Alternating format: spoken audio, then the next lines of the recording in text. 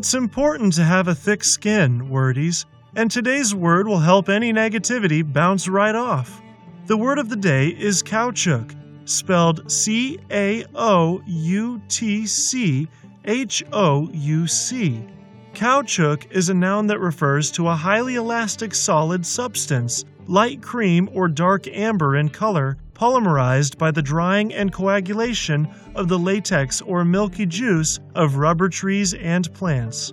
Caoutchouc has almost entirely been replaced in modern English by its synonym rubber, but it still appears in Tim Harford's article, The Horrific Consequences of Rubber's Toxic Past, as published online in BBC News on July 24, 2019.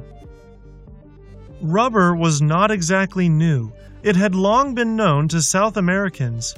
Some rubber made its way to Europe, but mostly as a curiosity. In the 1700s, a French explorer brought the name caoutchouc from a local language. The scientist Joseph Priestley bestowed its common name when he noticed it rubbed pencil marks off paper. Caoutchouc is a borrowing from French, which adapted the term from Spanish, and from here is where the history becomes obscure. Because the indigenous languages of the Americas have overall not received sufficient documentation and analysis as compared to other languages, linguists assign caoutchouc to multiple possible languages, and there is substantial disagreement among sources. One proposal is that caoutchouc derives from tupi, from what is now coastal Brazil. Another possibility is an origin in Carib, a language of the Cariban family with several thousand speakers in northern coastal South America.